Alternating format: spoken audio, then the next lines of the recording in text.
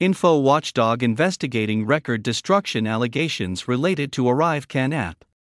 The Federal Information Watchdog says she will look into allegations about destruction of records related to the controversial ArriveCan app.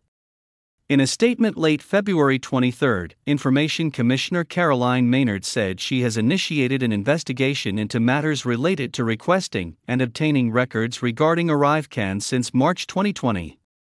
Ms. Maynard, an ombudsman for users of the Access to Information Act, provided no other specifics. She noted the access law contains strict confidentiality provisions to protect the integrity of her investigations.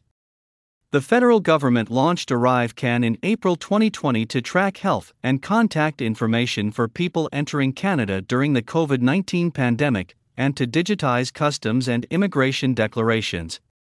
Canada's Auditor General said recently there was a glaring disregard for fundamental management and contracting practices as ArriveCan was developed and implemented.